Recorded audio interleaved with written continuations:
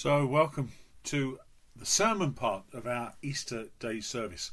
I know it looks like somebody's fishing above my head, but this is the best angle for the computer because actually when I'm recording this, there's so much sun streaming in through both the windows. It's amazing. It's absolutely amazing. Just to prove I am here, I do like preaching with a nice cup of tea. My William Shakespeare mug. Good one. But we're going to look today at John chapter 20. I'm reading from the NIV to start with.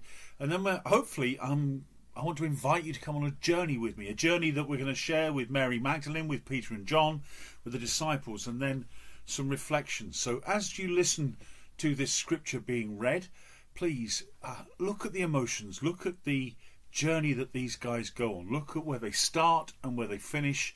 Look at what's going on as we read through the scriptures.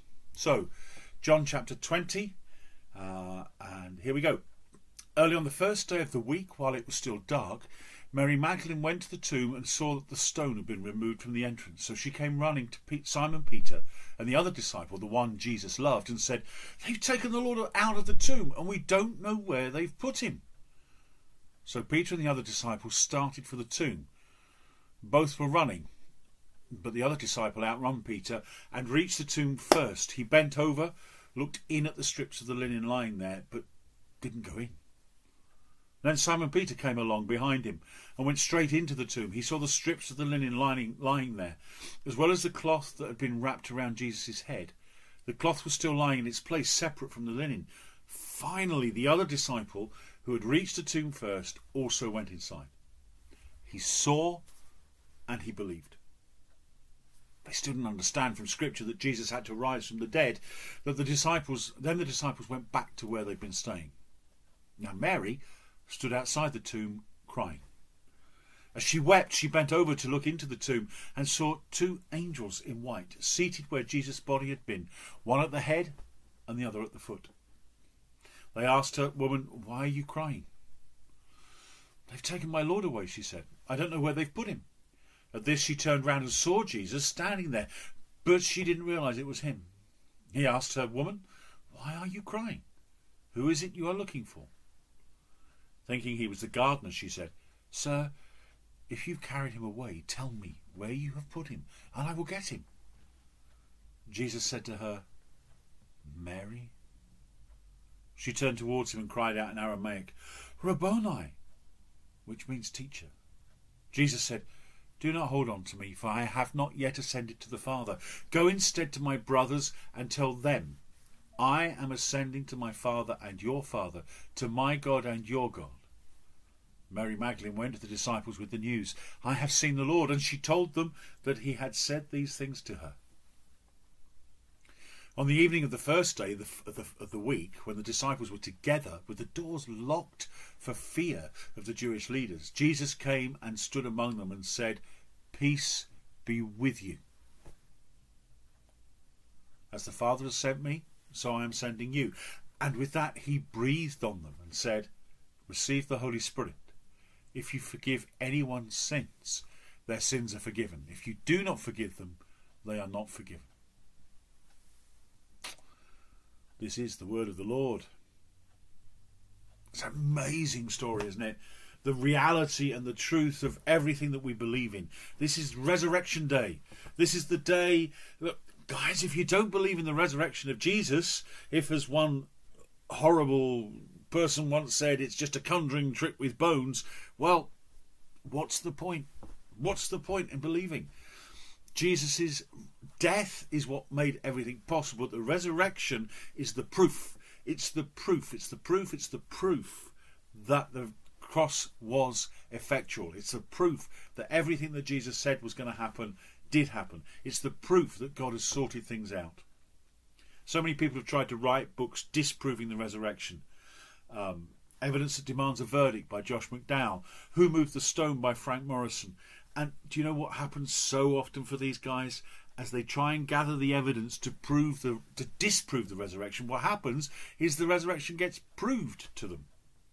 So, What is this journey for this Easter day, this day of hope, this day of life, this day of resurrection?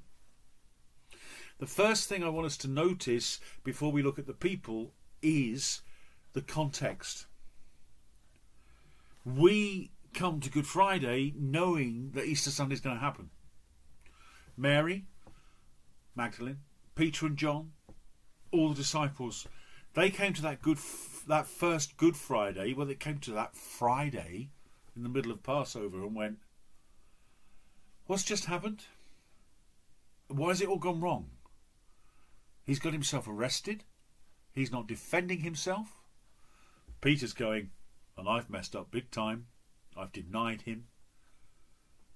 And one of their own, Judas, has betrayed him. They must be in a place of deep, deep disappointment.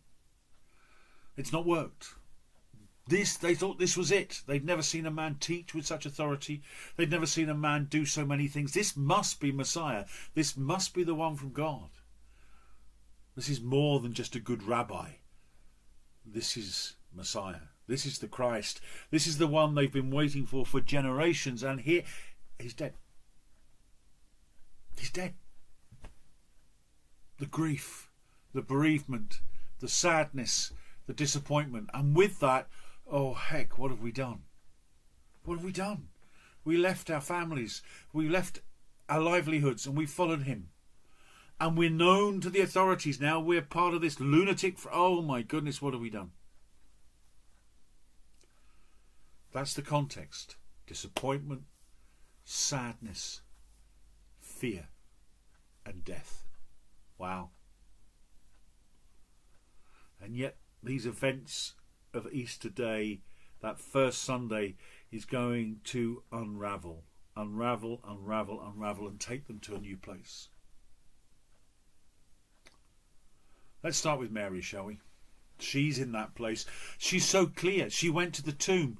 And actually we find her after Peter and John have been there weeping. She's distraught. She goes to the tomb full of sadness and disappointment and fear. And even in that, she's going to go to the tomb because this is the person she loved. So she's going to sort out the burial and make sure everything is fine because they weren't allowed to do it before because of Sabbath and all the rest of that. So she's going to come and sort stuff out. But the circumstances are not as she expects them to be. She gets to the tomb and the stone's been removed from the entrance. We're not talking about a stone. We're not talking about a rock. We're talking about a dirty, great big stone that would have covered the entrance to a cave or a hollowed out place in the hillside where the stone would have been there. Heavy. One person move it? No. Several people move it. Possibly. But not something that could be done without the guards noticing. So she's confused. She's sad. She's disappointed, she's fearful, and now she's confused as well. What does that do? It adds to the fear. And when we're really fearful, do you know what we do? We get angry. And that's what she does. She comes running back to Simon, Peter and the other disciples and said, they have taken the Lord out of the tomb. We don't know where they've put him. She's complaining. It's not like it should be. It's not like... Little does she know it really isn't like it should be, but she thinks it's not like it should be for bad reasons. It's not like it should be. I'm complaining. I'm fearful. I'm disappointed. I'm sad. So I'm going to get angry. I'm going to complain and I'm going to accuse. They. Who's they? Is it the Pharisees? Is it the Sanhedrin? Is it the Jewish authorities? Is it the Roman authorities? Is it the Roman soldiers? Is it Pilate? Who's done it? Who's moved the body? That's what we see in verses 1 and 2. And even after Peter and John get to the tomb and they do that bit, we'll come to them in a minute, we jump to verse 11 and we see Mary standing outside the tomb crying. She's so confused, so upset. She's crying. She weeps. She wept as she bent over to look into the tomb. And now she's going to see something beyond what she was expecting. First time she got there, she clearly only saw the stone moved away, and she made some assumptions that the body had been taken and all the rest of it. But here she is, she's standing outside the tomb, looks in, and she sees angels. Wow! She sees angels. She's distraught, she's traumatized, and she sees angels. The manifestation of the heavenly reality right in front of her. One at where Jesus' head should have been, one at his feet. And they say, why are you crying? Because they've got the heavenly perspective. And again, the accusations that she's persuaded herself are true. They've taken my Lord away. I don't know where they've put them. And those emotions, that mixture of emotions of fear, of disappointment, of grief, of anger, as she turns round, she sees a man. Maybe those emotions stop her recognising Jesus. Maybe the risen Christ is so much more Jesus than she's ever seen before that she doesn't recognise him. There's something that gets in the way. And she just thinks he's a gardener, somebody who should know what's going on in this area. So she says, so if you've carried him away, see, accusation still, if you've carried him away, tell me where you've put him, I'll get him. She wants to put everything back into a box that she can understand. And Jesus, with one word, undoes her. He looks her right in the eye and he says, Mary. He says it in a way that she recognises, the way that the time she spent with him would tell her who this is. You've ever picked a phone up to someone you know? I do it quite a lot. I ring people, my good friends, and I go, oh, hello, darling. And they know exactly who it is. I don't have to announce myself. They don't have to look at the number. They hear my voice and they know who it is. I have fallen foul of that one a couple of times and said hello, darling, to the wrong person on the end of the phone. I won't go into detail. Talk to me when you see me at some point. But the recognition of voice, that spoken word that is so intimate, that is so close. And she says, oh, Rabboni, teacher. Maybe that's her word for him. Maybe that's her special address of Jesus. Oh, Mary's gone on a journey from sadness to disappointment. Can you feel her relief? This is Jesus. She's still a bit confused because it's not what she was expecting, but it was a good not what she was expecting. And the sense is that she grabs him. She holds on to him. She hugs him. Because Jesus says, don't hold on to me. So if he says, don't hold on to me, the suggestion, of course, is that she's holding on to him. He's not talking about general stuff there. He's not talking about emotion. He's talking about holding on. It's a physical thing. Don't hold on to me. I've yet to ascend. And then she's excited. She goes to the disciples and says, I've seen the Lord. And she tells them what happened. A journey from sadness, disappointment, fear, more fear, complaint, anger, accusation, and just that speaking of her name by Jesus, that intimate, personal, individual encounter. Belief. Wow. She's there. There's the individual encounter. What about Peter and John? Peter and John are the opposite ends of the extremes of disciples. Peter, the older man, probably the oldest man in the group.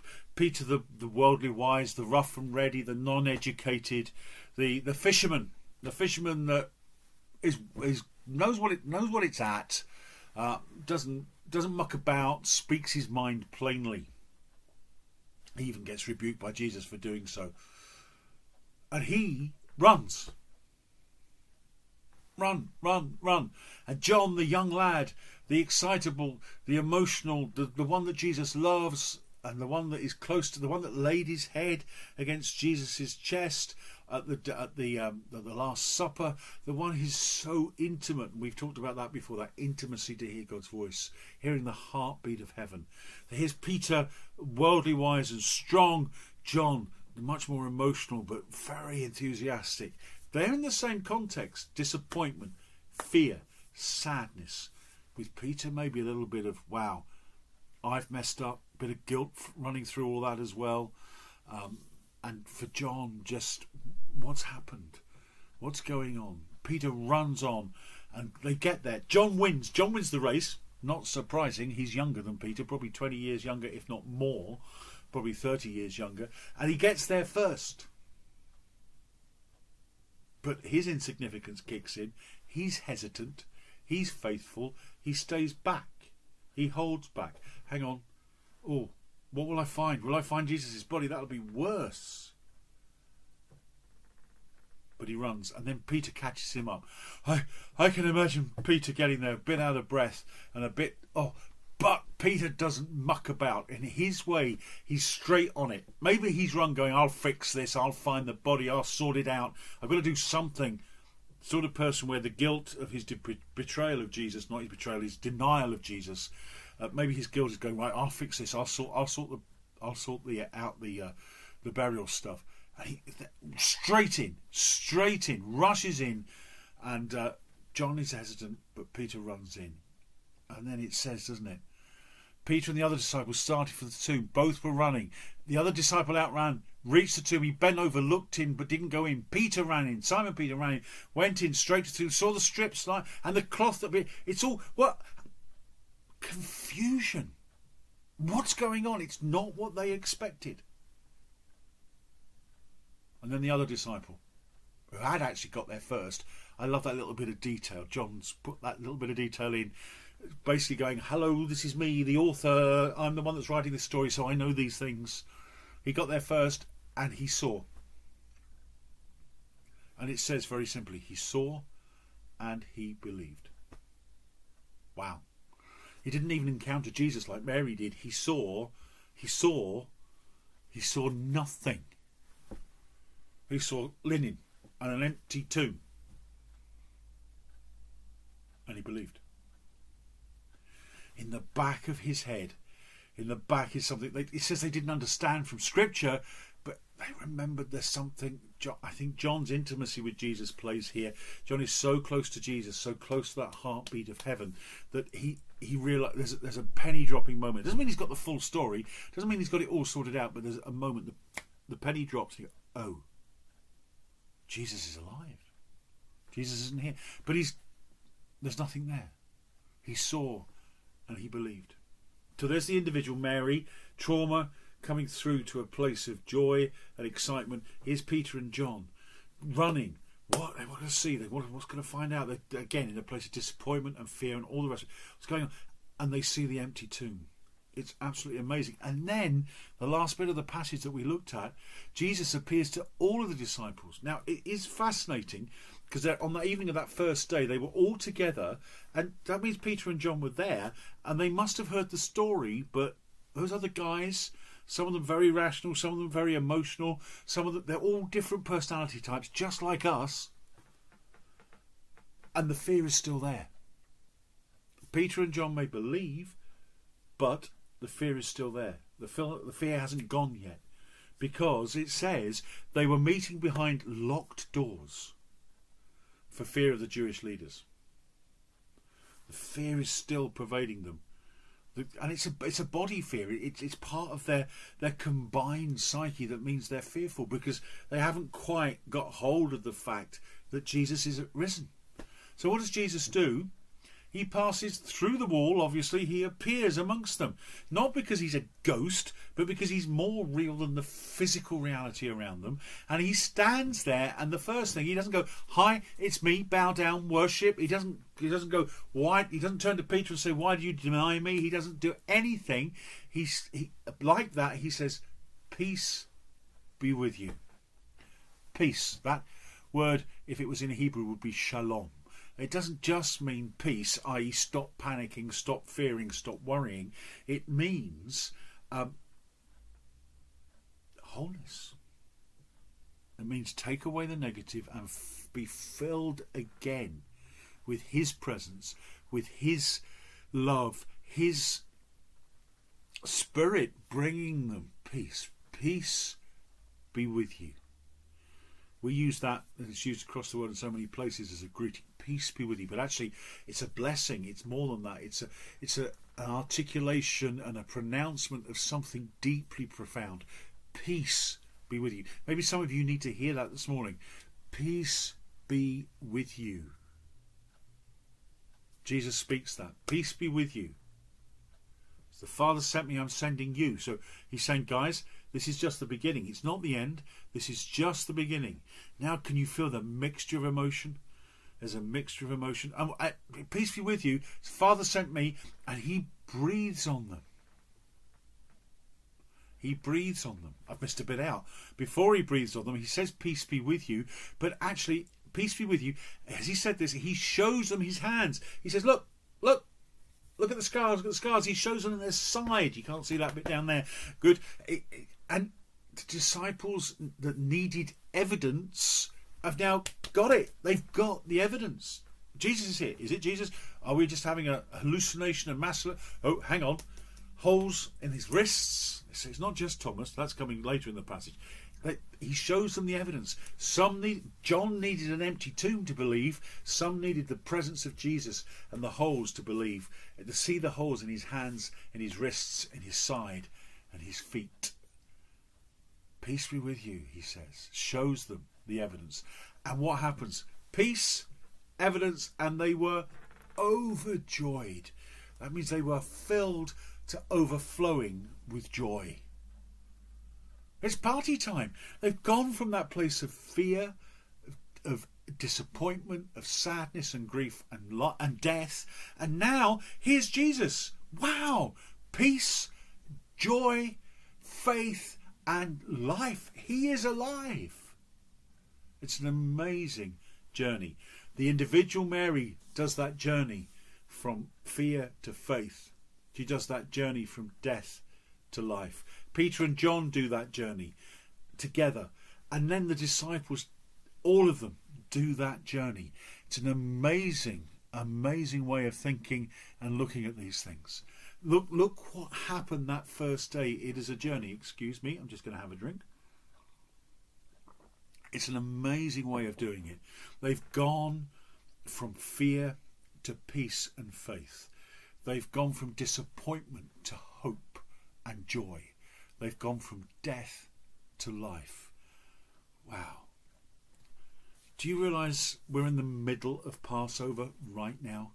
Passover on the Jewish calendar started on the 8th of April. It's going to finish on the 16th of April. These guys are aware of what Jesus has done, and it's by his blood and his death that everything is possible. Guys, I want to ask you some things. I want to ask you to declare the blood of Jesus that has been given on the cross, that he is our Passover lamb, that the spirit of death, eternal death, and the spirit that is behind all this virus, it's all because of our sin, of course, and that all happens. Sickness only happens in the world because of the fallen nature of the world. And the Lord is calling us back to repentance. It's calling us back to humility. But would you call out the blood of Jesus? It's an old-fashioned phrase, and it's one I don't like using. Are you washed in the blood of the Lamb? But actually, I know as a born-again believer that the blood of Jesus has covered me. And I know that's true for my family, and I know it's true for so many of you. But take it and say, Lord, I believe I am under the blood. Just like on Passover, where they put the blood on the door lintels, the blood of the sacrificial lamb, and the angel of death passed over them. That's where the phrase comes from. Passed over them, and they didn't die. Pray, plead the blood. Declare the blood of Jesus over yourself, over your family. Declare that blood over our parish, over our area, over our city in London, over our nation, over our government, over Boris Johnson. Yeah, that's me asking you to do that over Boris, that he might find faith in the middle of all this.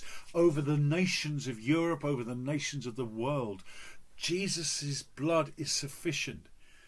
Come under that blood, declare that blood over us, that the angel of death will pass over. Unless the Lord is calling people home.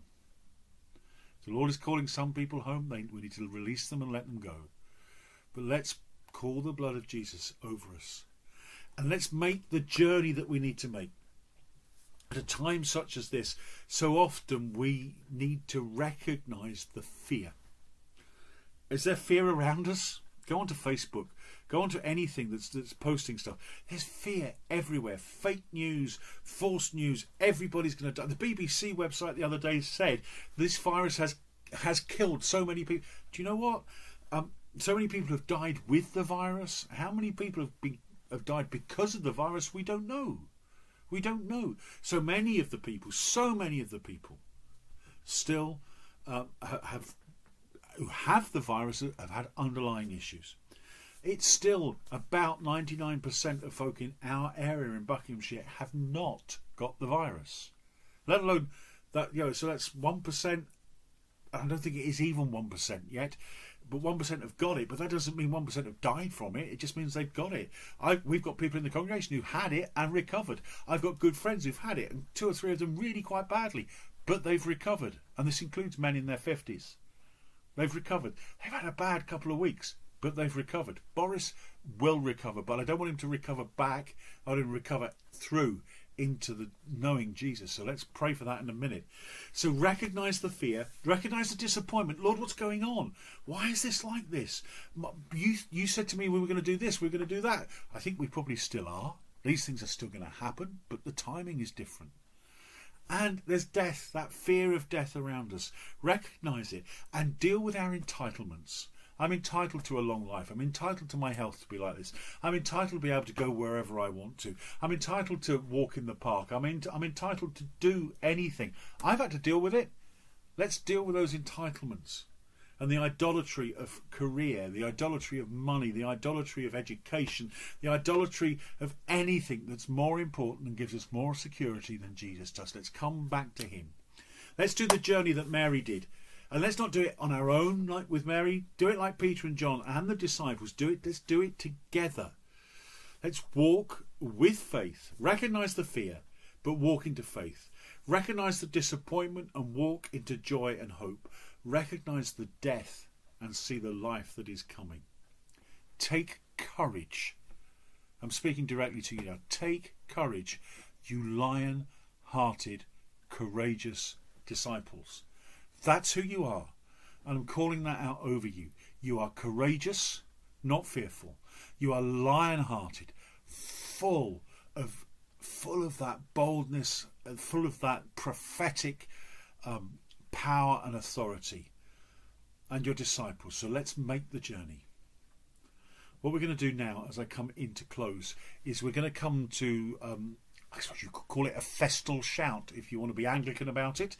I was asked in the week, what are we going to do to proclaim that Jesus is risen? Well, some people have put posters out, some people have done various things. I want us to do this into the heavenly realms. I want to do a festal shout. I'm going to say something, and I want you to shout it back. Okay? I'm going to say something, I want you to shout it back. I'm going to say it and then shout it. Please join in with the shout, otherwise I'm going to look very, very silly. And actually, wouldn't it be great if our neighbours heard us? Okay, I'm going to pray and then we come to the shout. Father, thank you. We recognise our fear. We recognise our disappointment. We recognise the spirit of death that is around with us. And Lord, we recognise where we have walked in entitlements. Lord, we repent and turn from that now in Jesus' name. We receive your forgiveness and we choose to walk in faith. We choose to walk in hope. We choose to walk in joy, and we choose to walk in life. We are pockets of resurrection. Lord, give us courage. Would you grow the courage that's already in us? Lord, give us that lion-heartedness. Grow that in us. And Lord, speak to us that we might encounter you like Mary did, like Peter and John did, like the disciples did. We would encounter you and know your peace, and we would know the hope that is to come. Amen. Guys, ready for this festal shout? You're just going to have to go with me, so I'm going to do it. Take it carefully. There's a few things. The first thing we're going to repeat 3 times. So I'm going to say a phrase, and then we're going to repeat it 3 times. So that means I'm going to say it 4 times. Once, so you know what it is, and then we say it 3 times together.